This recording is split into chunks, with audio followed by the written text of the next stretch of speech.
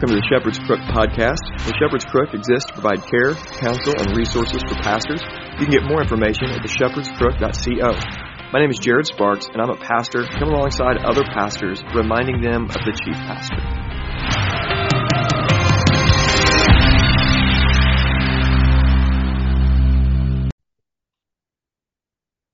Hey, everybody, and welcome back to the Shepherd's Crook podcast. I hope you guys are all doing well today. The sponsor of the month this month is actually the Shepherd's Crook Intensive. I want to encourage you guys to consider coming to Eminence, Missouri, May 11th through the 13th this year. And if you have any questions about the retreat, you can reach out to me. We got 3 days in the woods, in the wilderness. We're going to have hopefully 75 men this year, and we have about 50 miles on the river we're going to float. Joshua Jenkins is going to be speaking, and we are going to be talking about building out some of the concepts we talked about last year, which is on Christendom, localism, and all of those sorts of things. We're also going to have some arm wrestling competitions, great giveaways, and just some phenomenal things going on. So please check that out. The link will be in the show notes. But that's not what I'm here to talk about today. I am here to talk to a gentleman I've been learning from, and I think you guys are really going to enjoy hearing today. His name is George Bruno. George, how you doing, brother? I'm doing great. It's good to be here. Good deal. Well, I start every episode off with prayer, so I'm going to pray, and then I've got a bunch of questions for you. Father, I thank you for a new friend and a brother in George, and I just ask for blessing upon this conversation. God, I thank you for how you have used him and really helped so many men around the world through his ministry, really the church as he calls it, the men that he's working with and helping. And God, I thank you for that. I pray you'd help me to learn all I can from him in this short time. And for everyone listening in, I pray for the same thing. It's in Jesus' name I pray. Amen. Amen. Okay, for those that may not be familiar with you, would you just lay out for us a little bit about yourself and family and what it is that you do?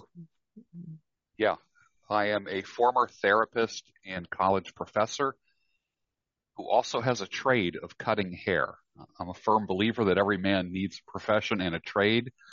Like my grandfather said to me, always have something you can do with your hands. And I can go anywhere in the country and within a day be making money somewhere with my trade. So that has been fun. Now, you're not going to get rich cutting hair, but the reality is it's a good, honest line of work. Yeah. And it has treated me really well. I went from being a therapist to being a coach only for men. And I have a long career doing therapy, master's degree, and 1,000 continuing ed hours, post-masters, spoke on stages all over the world, been on hundreds of podcasts, divorced, 3 children, now living outside of Philadelphia, hopefully going to relocate to warmer weather soon. I'm going to work till I die. I don't believe in retirement. I'm not a big believer in retirement. I just don't see it. I don't see God telling us to work hard and then do nothing until we die. So I like the idea of being productive. Now, will I be working 50 hours a week when I'm 80 years old? No. I might be working a few hours every day, but the key is I need to be accountable to people. I need to be productive, and I need to be fulfilling my purpose on this earth. And I don't fulfill it by retiring. Yeah, that's good. That causes a lot of people to question me, but I'm saying, all right, well then tell me where in the scripture it talks about retiring. We need to put our hands to the plow every day, no matter who we are. Like told my dad who's in his 80s, I said, Dad, you just need to go and get a job pushing shopping carts or something, because I didn't work hard my whole life to go push shopping carts. I go, Dad, it's not about the shopping carts. It's about, number one, something to get you out of bed in the morning. Number two, you're accountable. Mm-hmm. People are counting on you, that you're needed, and you are producing something. And, he says, you got a point there. And he retired. He's an engineer by profession and a barber by trade. So I learned how to cut hair at a very young age in the 70s. And my mother cuts hair as well. So I come from a hair cutting family, know the trade. I know the profession well. I know how to succeed at it. And it's something I love doing. You got to Mhm. love what you do. If you don't love what you do and you're not good at what you do, you got to look,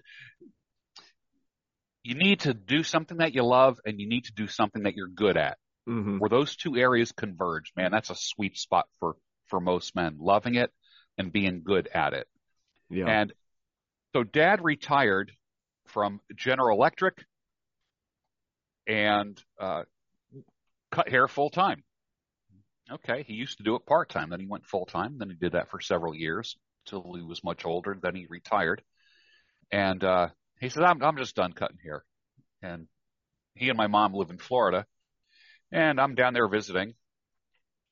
And in the garage, there's a barber chair and a mirror hanging on a nail on the wall and a Mhm. dresser in front of it with some tools and combs. And I go, what's this? And he goes, well, there's only so much fishing and golfing you can do. I said, what? He says, I'm cutting all the hair in the neighborhood. All the guys come here for haircuts. I cut all the hair from the guys from the bocce club. I'm like, you're kidding me. And he goes, I do about 5 heads a day. I said, that is incredible. I said, how much do you make? And he says, more than I ever made when I was actually working as a barber in a barber shop. I said, what do you mean? That's awesome. He says, guys ask me at the end of a haircut, how much do I owe you? I tell them whatever you want to give me. He says, and they always give me anywhere between $40 and $60. Wow. He says, I never thought in a million years that I would be making that giving haircuts. Now he's a barber from the 1950s. He's, Mhm. the old classic Italian barber. Yeah. Fantastic with a straight razor and beards and haircuts, and just absolute incredible. He's a United States Marine. He's all tatted up. He came up the hard way, and so it's been an interesting ride having a father like him, Yeah. I should say. But he was the guy that taught me to get back up, Hmm. get back up. Yeah. Like when you get knocked down, knocked out, get back up, get back up. He is the guy that I'll never forget. I remember I said, Dad, we got into some kind of argument where he was being critical of me. This is many, many, many years ago. Yeah. I said, Dad, what do you like about me? He says, well, you sure can take a punch. Now, I had that kind of father. I had the kind of father that didn't just go out and buy a pair of boxing gloves. He bought 3 pairs of boxing gloves. So whenever I saw him tying the gloves on, he'd throw them at me. I'm like, oh we got to do this again. And it was kind of like a Boy Named Sue, that Johnny Cash song, Yeah. Right. where like you are going to be able to take care of yourself. And he did not pull his punches, literally did not pull his punches. There were times when I got, like, I don't know how many guys out there, like when I've spoken on stages, I'm like, raise your hand if you ever got punched in the face by your father. No one raises their hand. I'm like, am I the only one here that actually boxed with his father? So he taught me stuff that the world would have beaten me up for. Yeah. Right. And he was like, we hear a lot of people now in the men's community, even in the Christian world, do hard stuff. My dad is the original do hard stuff kind of guy. Yeah.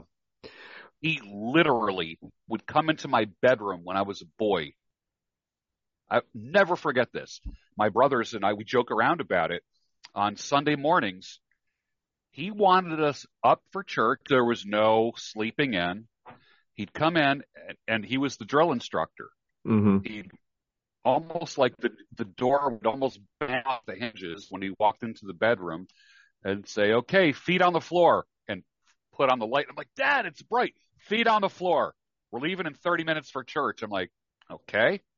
And, we would joke around and say, yes, sir, like that. He reminded me of Robert Duvall in the movie The Great Santini, if you've ever seen that. Fantastic movie. I recommend it for every man that's watching this. The Great Santini. But all that being said, I work strictly with men. I don't work with women. I believe men should be teaching men, women should be teaching women. And I am a confessor. I am the guy that people come to and say, I've had an affair for the past 10 years, Mm-hmm. and I just broke up with her, and she's threatening to tell my wife. What do I do? Yeah. Oh, by the way, that's a pastor telling Mm-hmm. me that. Wow. So I've had everything from that. I've worked with men who are mass murderers. I have a guy that I work with now in a private situation who was one of People magazine's top 100 mass murderers. He did 43 years behind bars and is a successful businessman right now, Wow. believe it or not. Wow. Incredible. And when I see him, I shake his hand. I'll never forget when he said to me, and he goes, I can't believe you shook my hand. I said, why? And he says, everybody always fist bumps. No, people are afraid to touch one another. And I said, well, I'm not going to stop shaking your hand. Mm-hmm. And I'm not afraid of you. And we can talk about whatever you want, or we don't have to talk at all. Mm-hmm.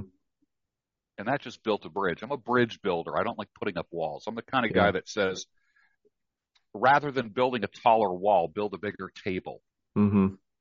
and invite everybody in Yeah. without qualification. Now, it's interesting the way you talk about your father. I'm wondering if the lessons that you have learned, or at least that you reflected on, and I'm wondering if you learned those early on and had those, along with you along the way, or if you woke up when you were 35, 45 years old and thought, man, my dad had a lot to teach me, because it seems like, there was a whole book written to, boomer guys talking about the father wound that they received from their father, because, the men in their 80s and 90s now, into their hundreds, they worked hard but didn't know how to connect with their sons. And that's the caricature. So I'm curious to know, did you have those lessons early on when you're leaving the home? Were you appreciative of that, or did it take, a decade or so for you to connect some of those dots? When I was about 25, I'll never forget, I had 26 actually, graduated from graduate school, master's degree, got my first job as director of drug and alcohol counseling at a mental health clinic. And in the 80s, everybody blamed their parents for everything. Like all of your shortcomings were the result of how your parents failed. Okay. And I fell into this trap of men have to say, I love you kind of thing. And I remember getting into an argument with my father and saying, yeah, but you've never told me that you love me. And he says, really? He says, when you were growing up, we went on vacation twice a year. You got a new suit every Easter. About every few years, you got a new bicycle. I bought your shoes. I bought your clothes. There was always food on the table. Mm-hmm. I came to your games, and I just felt like crap. I'm like, okay, Dad, I get it. Mm-hmm. Mm. He doesn't say, I love you with his mouth. He says it with his actions. Yeah, that's good. And that was a big turning point for me when he says, what do you mean I don't love you? And he basically showed me how much he loved me, and it was through actions. That's awesome. And that was awesome. And a lot of your work, really, when you think about the trade of your mother and father, there's a lot of listening required. It's a lot like being a bartender. When you're cutting people's hair, you're hearing it, whether you want to hear it or not. You're listening and you're building friendships and relationships. And here you go into this counseling world. You're cutting hair, but there really is some connections there with the family lineage here of being a listener and wanting to be a helper, not just cutting people's hair, but wanting to hear their problems and help them. And so it's cool to see that progression there where you actually kind of took what was given to you by your parents and ran with it. Yeah, I had a very, very social home. There was always a pot of coffee on. I'll never forget when I was a little boy. They got rid of like the regular kitchen table, knocked out a wall. There was a room next to the kitchen, knocked out a wall, and they brought in like a country farm table, like a harvest table. Thing was like 15 feet long with a bench on each side and two captain's chairs on the end. And if people were sitting around it, you could easily have 15 people around this table. And people would swing by, come on in. Can I get you something to eat? Would you like a cup of coffee? It was a very, very social home. We were not very private, to my dismay. And the kitchen was always the place of activity. People being fed, people being comforted, people being listened to, jokes being told. And that's how we were. We grew up like that. So, for instance, in the men's community that I mix with, there are men selling courses on how to pick up a woman, how to talk to a woman. I'm like, what? Yes, for $1,000, $999, you can get my 12 module series on how to find a woman. I'm like, you mean there's men that don't know how to do that? Like, it didn't occur to me that, like, for me, just walking up to a strange woman and saying, hi, my name's George. What's your name? I was very social. I grew up with a dad that flirted with the wait staff in a restaurant, cocktail waitresses. And of course, not at the time, my dad was going to bars and such. And I was probably the last generation that was allowed to go to a bar before it became illegal to go to a bar. I remember at 5 years old sitting at a bar with my dad, and he'd put a bunch of quarters in front of me for jukebox money.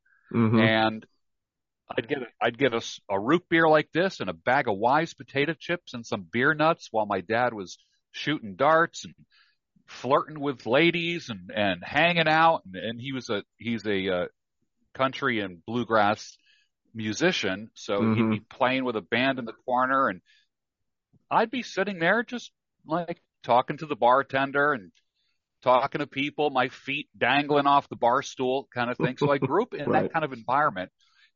That would be very odd right now if that, if that was happening. Children can't go into bars. But I grew up in such a way where when I turned 18, I grew up in New York. When I turned 18, I didn't go out and seek to have sex with a woman or get drunk on my 18th birthday, because all of that stuff was just in my life as a young man growing up.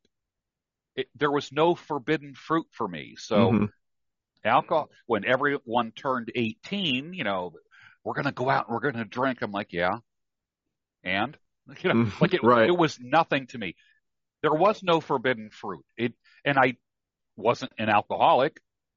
My dad was the kind of guy, he'd mix a drink and I'd say, can I have a sip? He'd give me a sip and I go, ugh. I'd spit it out like that. And he's like, that's good. You should never start drinking. So this whole idea of not exposing children to certain things, it's slightly flawed. I grew up in the world. I know how dark the world can be. I was there. And it holds no attraction to me. It wasn't a forbidden fruit for me. Yeah. So you have all this experience then, growing up and experiencing the things that you did. You grew up with your father cutting hair. You get into the therapy world when you become an adult. And somehow or another at this point, you're doing these YouTube videos and you're realizing that men don't know how to walk up to a woman, shake hands, and ask a woman out on a date. Maybe I can come in here and be a father to some of these young men. You're already doing that in the counseling world. So this coaching begins. So listen, my son, I don't exactly know how long it's been around, but at some point or another, I think it was through Michael Foster that I stumbled upon you originally a few years back. And I've had him on my show a couple times. And so then on Gab, I see you posted on Gab, and you're up every day at 4 o'clock, and I'm up every day at 4 o'clock. And so I see you get up there and post Yes. and that kind of thing. So, I've just been intrigued, and you've got your YouTube channel, Listen, My Son, and you're just coaching men. And I hear these reports all the time of men, talking with you. So how did this go from, I want to teach you to shake hands and ask a woman out on a date, to I'm going to do this digitally and help more people more broadly. And I really want to help these men out. And it's now become this life work that is, I know you got many irons in the fire, but it's really impacting men all over the world. So how did that then go from that original idea to start to where it is today? And by the way, George, Yeah. sorry, I've got basically 3 questions. So listen, my son. The second one, as I want to turn the corner in just a little bit and have you talk to pastors, young pastors.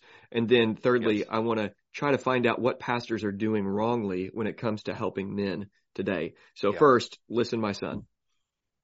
Listen, My Son started out as my YouTube channel with my name, and I wanted it to be less and less about me. The channel's about 7 years old. It started out as a men's grooming channel. Literally, I basically started a channel on how to grow a beard, how to groom it properly, and then how to trim a goatee, how to grow a mustache, and just different grooming things, the proper haircut to get for the shape of your face and for your profession and for your age, and how to have a haircut, the type of haircut you should get if you are thinning and receding, the type growing a big beard. I had a beard down to my belt buckle at one point. And as I was instructing men how to do grooming, I would throw in something like, well, make sure you don't do this with your beard because that kind of feminizes the beard. You don't want to have too many clean lines because you want your beard to stay masculine. And women these days say, I can do anything a man can do. And the next time a woman says that to you, ask them, can you grow a beard? So my thing was, embrace your manhood, embrace your masculinity. Don't dumb it down.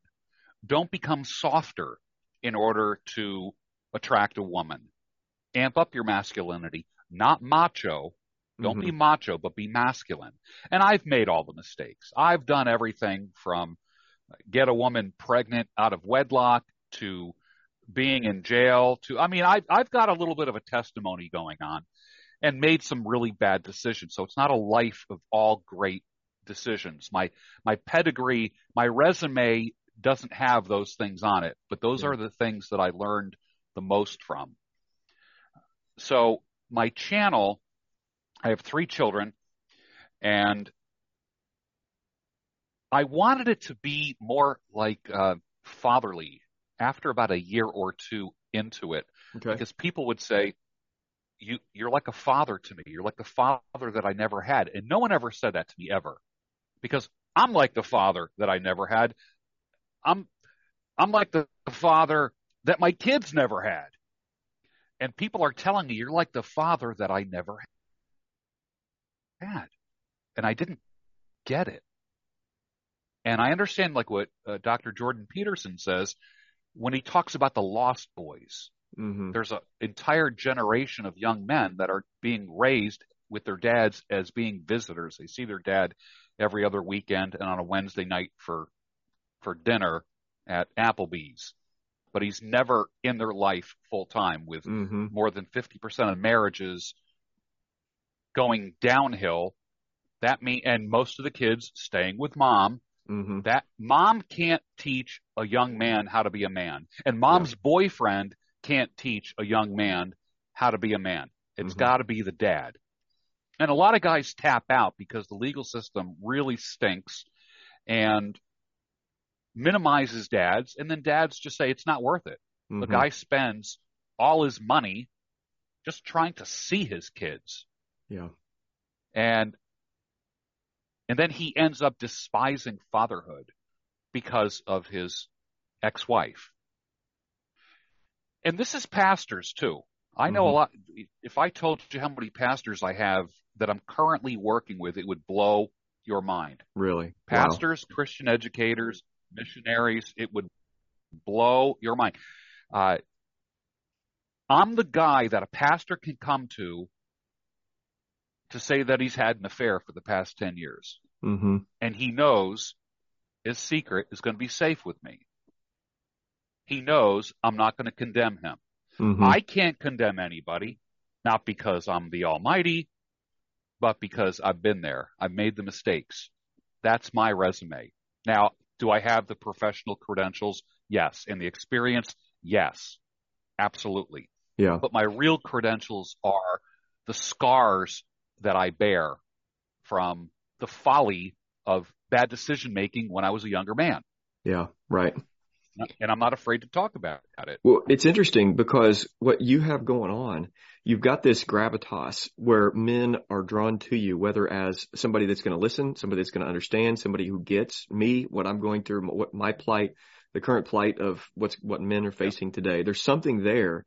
And honestly, you're kind of like this guy. And then all these guys in the manosphere, any of these men that are out there, the young men are going to these guys and they're running right past their pastors. There's something that guys like myself, we have a bunch of solid men at our church and great folks, but there's still something in this area of pastoral ministry where we've lost the men. We've lost influence. We've lost the ability to speak to them. And in a lot of ways, it seems like we've actually done the opposite, where we've stepped in and continued to harm these guys rather than to help these guys. And there's several theories of how that happens, but within this context of feminism, within this context of guys that are wanting to please the women and at the expense of the men, there's all these terms for it, the white knighting, that kind of thing that men do and pastors do. But there's something here where the men are being pushed to guys like yourself and beyond, and they're not talking to their pastors. And you have made a few posts that have really just drawn me in. One, you talked about a young pastor that came in, changed everything, fired the older guy that was the worship pastor who had put together cantatas, written music, and had been faithful ministry for 30-something years. And you had this young guy that comes in, fires him, and tries to make things hip and cool and mega churchy and all this kind of stuff. Yeah. And then this other example you had posted where pastors are the worst, basically. It was like a very hyperbolic post, but I think you really meant it. Whereas like pastors, most of them are just doing more harm than good when it comes to helping men in our country. So I'd like you to break that down and maybe even tell them that story of what that guy did and just speak to men, because you got an audience here of pastors. What can we do better? Yeah. Well, it's kind of interesting. I've been disinvited. I'm probably one of the most disinvited men I know. Disinvited from men's retreats, from churches and such. And a few people come to me like Nicodemus in the middle of the night and say, "Hey, I'm a pastor. I would love you to come and speak at my church or talk to the men's ministry." I'm like, "Really? You had to come you had to sneak around? Right. Like, am I a leper or something? Like, what is going on?" So about 2 years ago, a fellow came to me from the state of Washington to get his hair cut. Men come from about 27 different states and 8 different countries to come sit in my barber chair, believe it or not. Wow. It's a weird phenomenon. The place where I work, it's like the joke amongst the other employees is like, where are they going to come from this week? Mm-hmm. Like, what country is he drawing people from this week? What state? My only regret is that I didn't put a push pin in I should have had a map of the United States, and every time someone comes in from somewhere, put a pin in that, because that would be covered with pins. But he said to me, he looked at me. He was a hand surgeon, actually a hand surgeon. Okay. And he came in, got a haircut, got a nice beard trim. And he says, I feel led by God to tell you something. I said, okay. And as soon as anyone tells me, as soon as they preface a statement with like, God told me to tell you this kind of thing, I'm like, okay. So he was dead serious, face got dead serious. And he says, "You are pastor of the world's largest home church." I said, "What?" And he says, "Do you realize how many people you're influencing?" I said, "I guess." And he says, "Take it seriously. This is a ministry." He goes, "I know there's not a church that will have you." He said, "But you have men coming to your church every single day that would not be welcome in other churches. Hmm. I've got men who are 1%er motorcycle gang guys, like hardcore, for lack of a better term, outlaw bikers. Yeah, right. I've got those guys coming to me. Those guys. And these are the guys that will say, I normally don't do anything like this, but I watch your channel and I want you to come by the clubhouse sometime. Hmm. Or another guy said to me, my mom's in the hospital with cancer. And I go, what hospital? Would you like me to go there and just sit at her bedside and talk to her and maybe say a prayer? And he goes, that would mean the world to me. And I do that. That's not, I've actually never said that publicly. I don't think I've even said it on my YouTube channel, but I've done things like that. Not pat me on the back.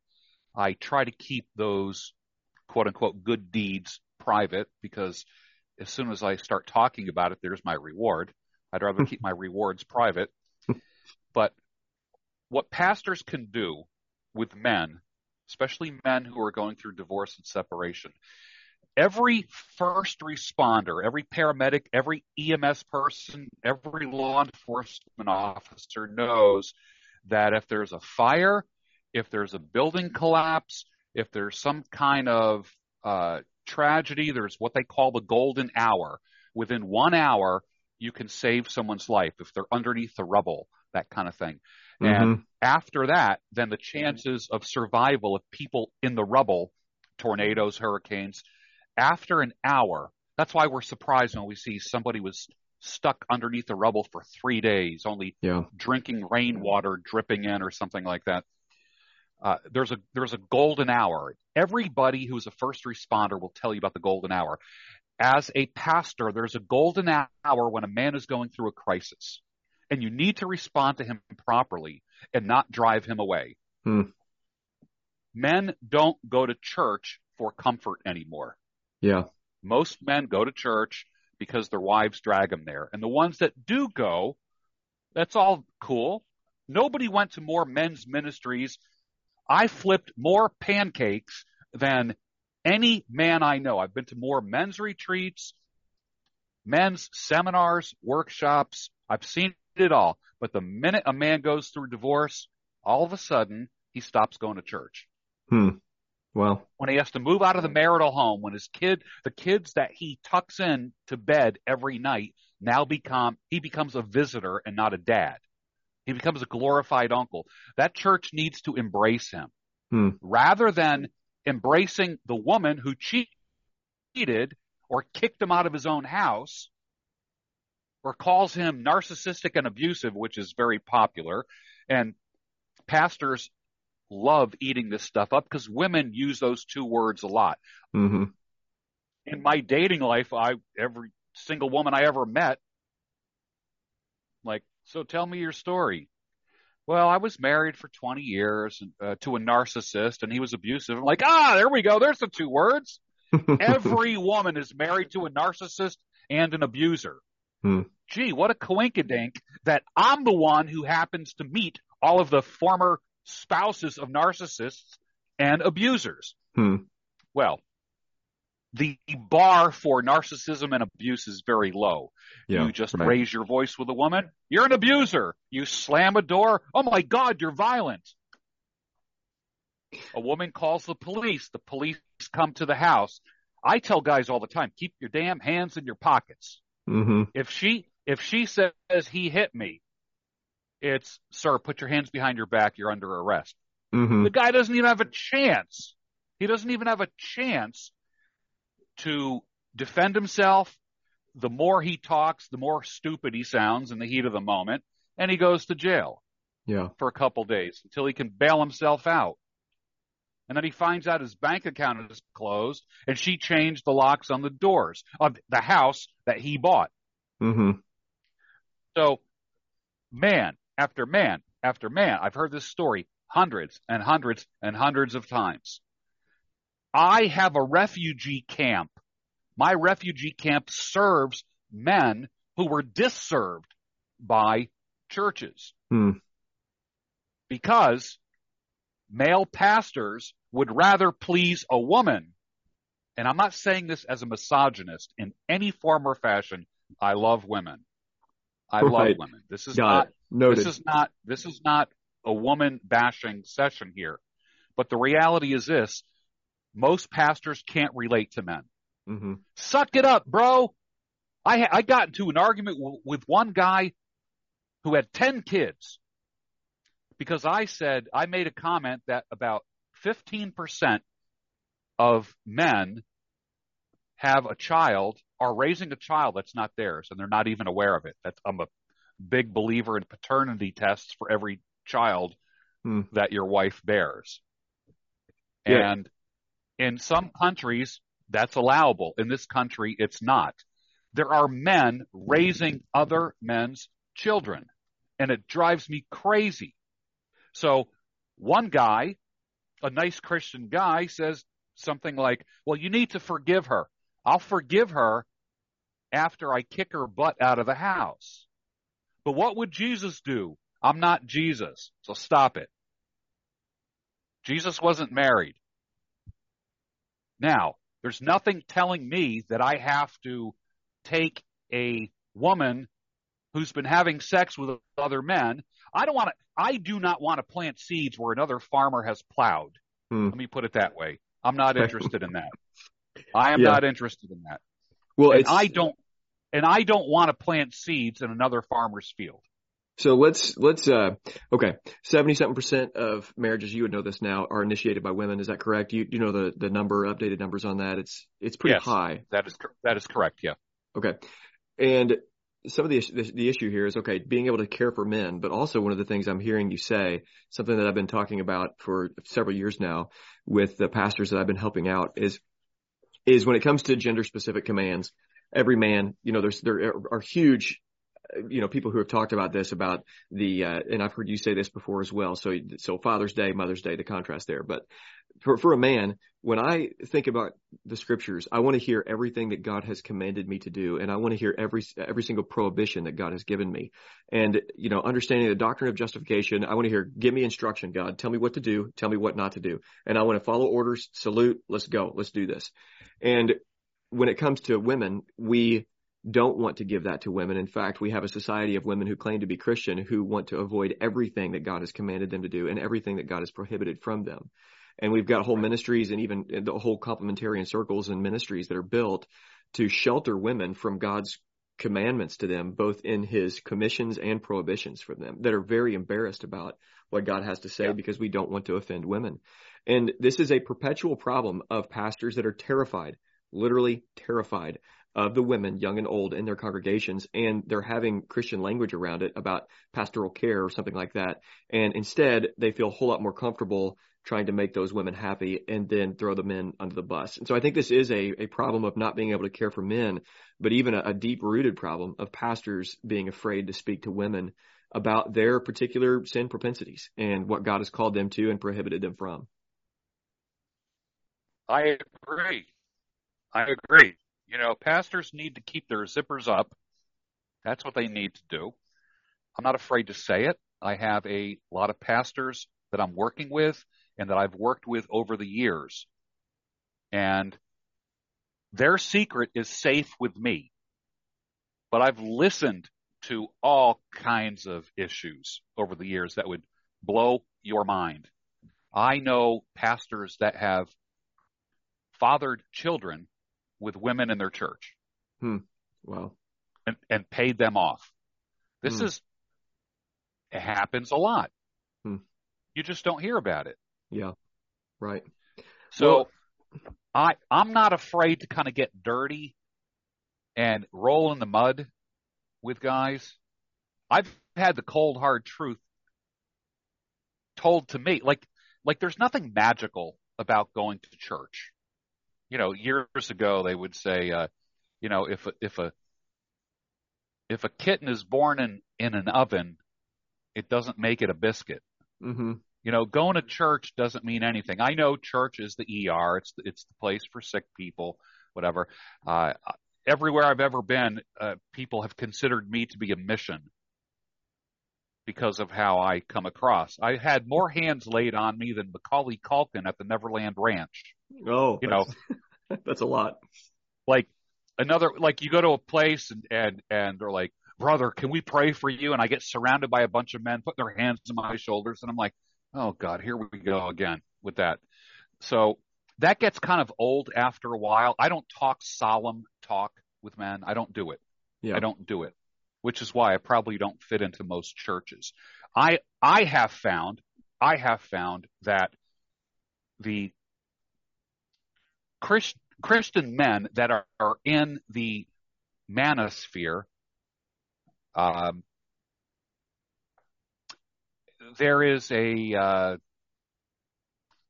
the kind of guy that feels that he can hang out with sinners in order to convert them. You know, the evangelical thing where like everyone's just got to know what you are and what you. I keep my damn mouth shut. I keep my mouth shut. I'm like my dad. What do you mean I don't love you? I visited your mom when she had cancer in the hospital. Yeah. I'm saying this kind of echoing my dad. What do you mean I don't love you? I showed up at your clubhouse. What do you mean I don't love you? You know what I mean? Like I believe in just getting my hands dirty and not just being intellectual. I don't want to use big words to men who don't even know how to look up a word in a dictionary. Right, right. And half the pastors that go to seminaries, and I am a Christian college and a seminary guy and a graduate school guy, I got a pretty good vocabulary. And I don't want to say I dumb it down, but I'm not using 10-cent words to describe theology. Mm-hmm. I'm not doing that. Yeah. Half the pastors that think they're in ministry to men are using big words, and it just goes right over the head of 99% of the men in the audience. And I get tired of it. I get very tired of it. And the other thing is this. What I don't want to do is hang out with sinners in order to delude myself into thinking that they're going to receive Christ because of me. I do not have notches on my belt, soul notches on my belt about people that I've led to the Lord. I don't do that. I serve, and that's all I do. And I'm happy to do it. Well, let's turn the corner one more time. I know earlier I referenced a story about the young guy that comes in, pushes out the older guy, and your comment was that it pushed you kind of into the high church world. And I know, just following your story a little bit, you do have a history with Christianity. We've talked about so you've got more disinvites than anybody, and you've been to all the men's ministries. I think you've even referenced Promise Keepers. You probably hugged a few guys in the 90s at a Promise Keepers event, I'm sure. And so at the end of every episode, I give guys an opportunity, and I really just set this up for them to just speak personally about why do they love Jesus? Okay, let's get down to the nitty-gritty details, just personally. So, George, why have you not abandoned Christ? Why do you love Jesus? I have attempted to abandon Christ. I mean, the name Jesus, Yeshua, literally is translated God is salvation, not God plus me. God plus a little bit of what I do.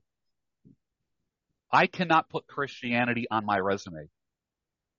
I am working out my salvation with fear and trembling. That's what I'm doing. I'm not a kind of a, I know, the whole eternal security thing. I'm aware of that, quite aware of that, and was reformed for many, many years. I can quote everybody from the 16th century. I have all their books on my shelf.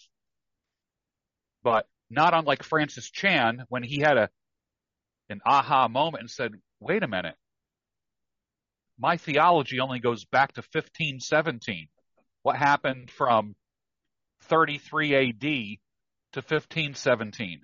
And there's an arrogance amongst the Reformed people, Reformed theologians, that like, you need to believe what we believe. Christianity did not start with Martin Luther. I hate to break it to people. It did not start with John Calvin. I love them. I love them, and I thank the Lord for their ministries. But there were people serving the Lord with fear and trembling, just hoping that they will get in the door of heaven. And I kind of like that. And my mother is Russian Orthodox. Okay. And I learned in that church, my father's Catholic, my mother is Russian Orthodox. I learned about the beauty of liturgy. Okay. I learned about the beauty of discipline in worship. I've seen churches get rid of the pews. One church that I was a member of for a long time, like there's a few like little God winks, I call them, where you just know God had something to do with it. I was a member of a PCA church, Okay. Presbyterian Church in America. And they had purchased an old Episcopalian church that was dying.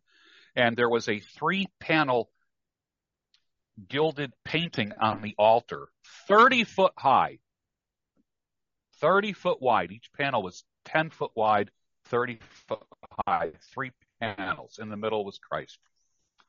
And the church is called Christ the King Presbyterian Church. Okay. And the pastor tells me the story that when they were looking at the church to purchase it, and at the time they were renting it from an Episcopalian church that had gotten down to, and they're all woke, rainbow flags all over the place. Mm-hmm.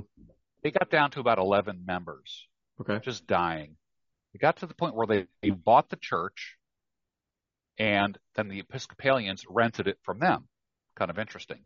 As the pastor was looking at the altar of this church that was over 150 years old,